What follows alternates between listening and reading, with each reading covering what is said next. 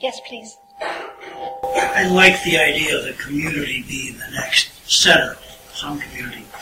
What I've always seen, though, throughout my life is that every community or group or gathering quickly becomes or falls into the category of we, they, and how do we not slide out that slope? So we have a longing to legalize enlightenment. And there's this kind of deep conviction that if we can get the structure right, and we can get the governance right, we can get the form right, then we've got a monopoly on enlightenment. And we have to realize that that is never the place where it's going to come from. That there's never any security, and that we have got to be on the lookout for any sense of divisiveness or separation or narrow-mindedness that will creep in anytime we think we've got to purchase on something that's good. That's kind of comes with the package, So one of the humbling realizations in this business is that ignorance is not stupid. And it will co-opt anything for its own uses and purposes, even that which looks like it's the most wise and liberated and free and loving thing that it can get its hands on. So I think the only way to answer that is to make waking up the priority rather than the identity of the group. And if that ends up being the collective priority, then it's like you've got shit sniffers around, You've got people who call bullshit when they see it. You have people who are willing to say, no, we're going down the wrong path. This is about fear and identity. This is not about love and welcome and opening and letting go. But there is no way that you can make a form or a group or an institution or a practice that's going to protect you from that. Because it's not about that. It's about the other stuff that's the motivation and the intention that's underneath it. Yes, please.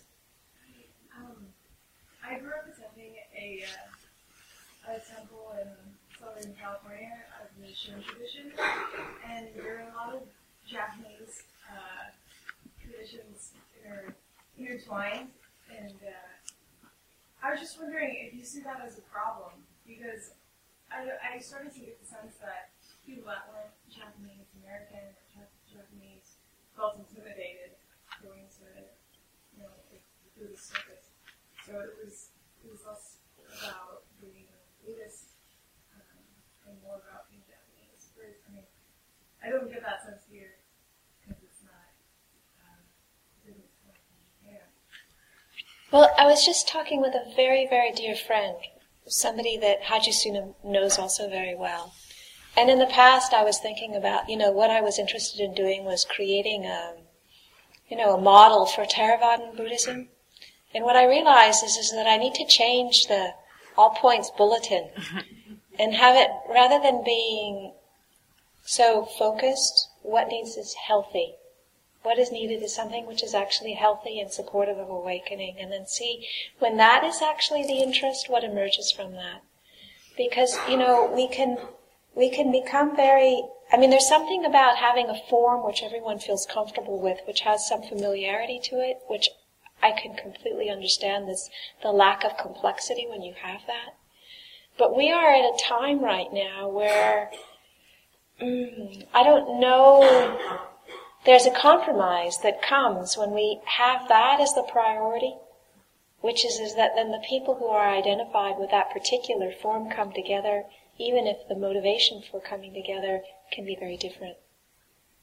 So different people have different needs, and some people, their need is to affirm their cultural identity. And that need is different than the need to wake up or to support other people to wake up. And so I don't know that it's helpful to place judgment on anybody else's motivation, but I certainly know that for myself, what I'm interested in doing is have it less be about an identity and a lot more about the quality of waking up and the quality of supporting anybody who's interested in waking up, independent of race, culture, sexual orientation, economic base, and what is needed in order to support that. That's where I feel really alive, and I'm happy to be involved in things like that. And I can see there's many different other things, and everything has some value in it, but it would be maybe not something that I would want to put a lot of my own energy in. Yeah. Yes, please. Well, it's not an image, just an imaginary self anyway. It's just select certain kinds of things that you like or you think you want to be, or things that give you meaning, or ways you want to be. Then you put them all together and you say, this is me, and this is who I am, but isn't that just an ego anyway, which doesn't have anything inside of it anyway? So, the establishment of an identity as a path to enlightenment, awakening, seems to be kind of contradictory in my mind. Isn't that you have to let go of, as opposed to grasping and building up and reinforcing the institutions or through groups that reinforce the sense of who you think you are, who you think you ought to be? I would completely concur. But the reality is that the longing to belong is so deep that, in fact, that ends up being what a lot of groups are about, even though on the paper it looks different. Yeah. That longing, again, that's that longing to be something, is grasping at something, and it's the grasping, speaking of formula truths that you talked about. Isn't that sort of the whole problem anyway? It is the whole problem. But the challenge is looking at this stuff in the way that it manifests, in the way groups form themselves, and being able to speak to it in a way that is conducive of both the group maintaining some cohesiveness and still using the group as a platform for reflecting on the longing to belong without solidifying the identity around it.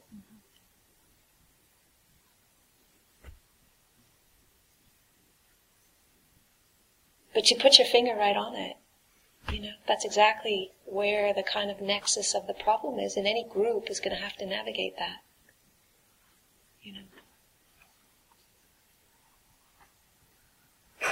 And so it depends on the wisdom and the compassion of the leaders, the elders, and the members as to how they handle that stuff, because it is absolutely going to be there. I can guarantee it. Then the Sangha, I suppose, one of its functions as a Sangha, it seems to me, would be precisely to help you to dissolve that. That's right. To give you enough ground so that you can touch the groundlessness of not locating yourself in the constructed identity of the group. Yeah. That's not beginner stuff.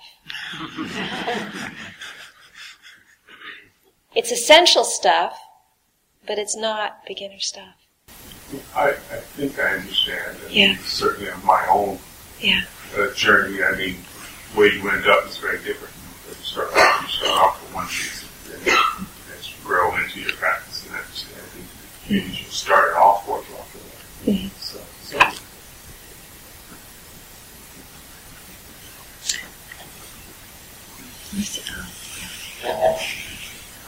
Does the type of community matter? Because I know a lot of people have a common goal, especially with religions, the whole goal is to find something kind of bigger and better, I guess. And I know, I guess with a lot of religions, there are a lot of parallels and everything, but there's also a lot of divisiveness between each group of religions. So does that really matter, since everybody kind of has a common goal and everything? Does what matter? Just the type of community that you belong to. If everyone has the same goal, but they go about it a different way, is that is that fine, I guess? Well, I don't think that there's a one-size-fit-all kind of solution to this. I certainly think that there's going to be different groups and different expressions that are going to meet different people's needs. And within different groups, they're going to have different strengths and different weaknesses that we're working with. And, some groups are really strong in certain areas and have issues in other areas. And with other groups, it's going to look differently. Certainly groups, like with everything else, you can't get a perfect group, You can't get a perfect form. Perfection doesn't exist that way. It exists in one's internal release of any added residue to what's happening and skillfulness in the way one's relating to what's happening. Yeah. So I would encourage people to bring the clarity of their aspiration into the group process itself. Not so much to be shopping for different groups, but to recognize the group process itself is where you can bring your practice. So whatever it is that is your deepest aspiration, to speak about that in the group, with the other people in the group. And to see that whatever groups you are in, that they are moving in the direction that feel conducive, and that you can add in your own wisdom and voice about, what that looks like and what's important to you.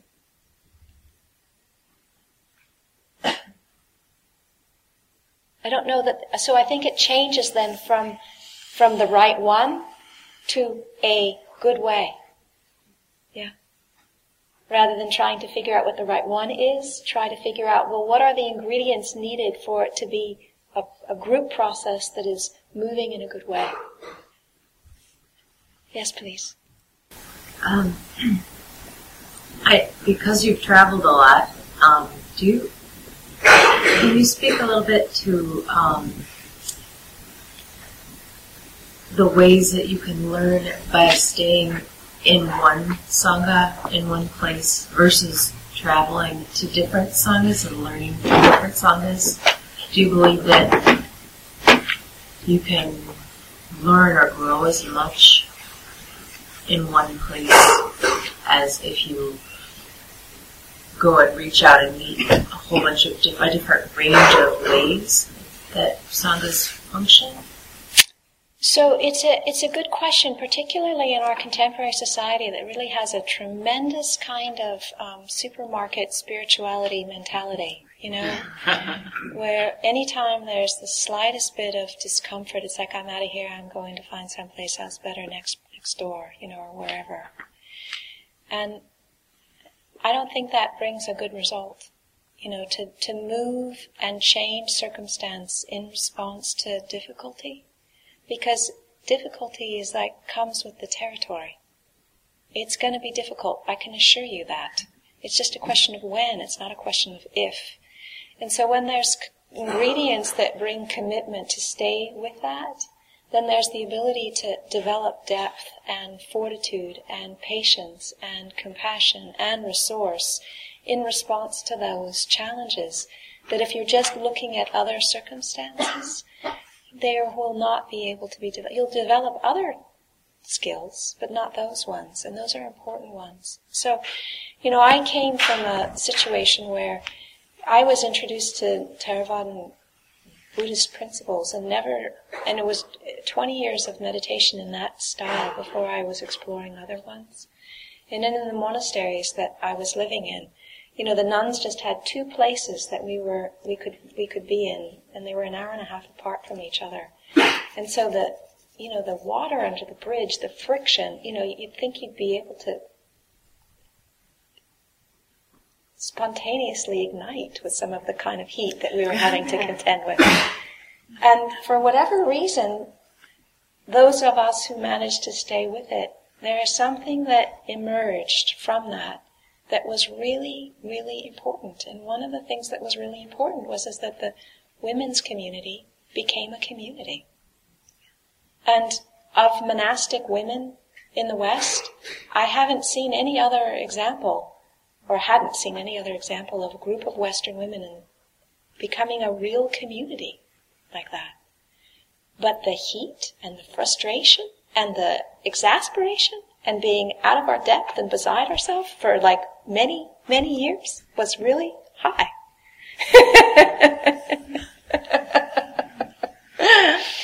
So it took something to keep us in that. And the result, I think, was very good. But most people would say, I'm just out of here. This is like so not what I'm interested in, what I signed up for. It's like, So it takes the vision to know that there is some value in staying with difficulty and adversity in order that something else more positive and beneficial is going to emerge.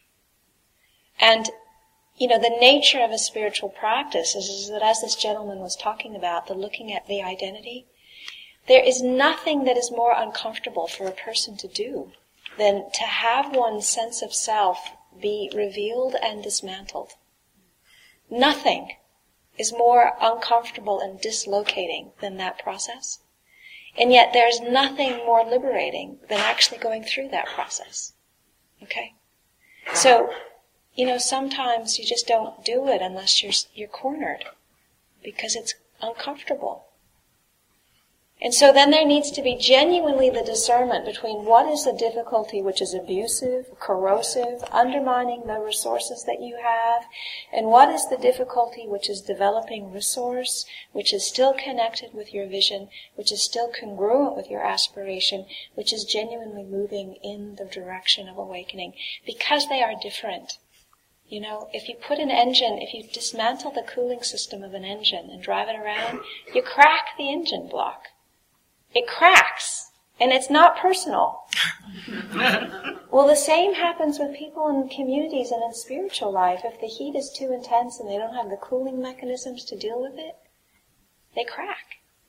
And sometimes it means that they completely lose all faith in practice because they have absolutely no resource to deal with the challenges that they're dealing with. So discernment is needed. It's not like we can come up with a formulaic answer to these questions. But these are the kind of parameters that are needed in order to discuss or to investigate. One more. Thank you so much for coming to see us again. It's so wonderful to hear you again. As I've been listening to you and so moved and inspired, I'm also translating because I'm a layperson. And so the way I understand my communities, they're multiple. And in many of them, the grounds for that Sangha are sometimes hard to see. A community might be a work community. The people I interact with on a daily basis, who may not share the same goals as I do, as I have, and that in itself is a struggle. And I was, so I've been trying to translate, and I just wanted to offer that to you and say, can you help me? Well, the irony is that the same is true if you're living in a monastic community, because you can have people who are all monastics, so we've got the same hairdo, But my goodness, the diversity, in terms of why people are there and what they think it's all about and, what motivates them and where they come alive and where they collapse is enormous, So I think, the bottom line is that as human beings, we need to meet each other where we meet. And, that can be really true, that we can meet each other when there's incredible, it doesn't seem like there's much in common at all. But you can look in somebody's eyes and recognize that this is another living, breathing human being. They're standing on the ground, 2 feet away from me. They feel the weight of the pressure around them. We can connect there. When we connect there, then we can see where else we can connect. And sometimes in the monastery as well, we have to go back to those very simple places where we connect, because there can be such incredible diversity and divergence of opinions about how it's supposed to look and what we're doing and how we're supposed to be doing it. That we have to go back to that same place that you have to go to with like a stranger on the street. Just to remember that we're actually connecting there. That's where we connect. And it's in our connection, it's our empathetic resonance with another living, breathing human being where we can find where else do we connect. And where do we need to be careful around the places where we see things very differently. Now, careful is different than ignore or deny or smash or brutalize, but we need to recognize that there are going to be places that we really see things differently, and we need to take care with how we handle that. But this is something which a layperson does not have a monopoly on. You know, this is universal.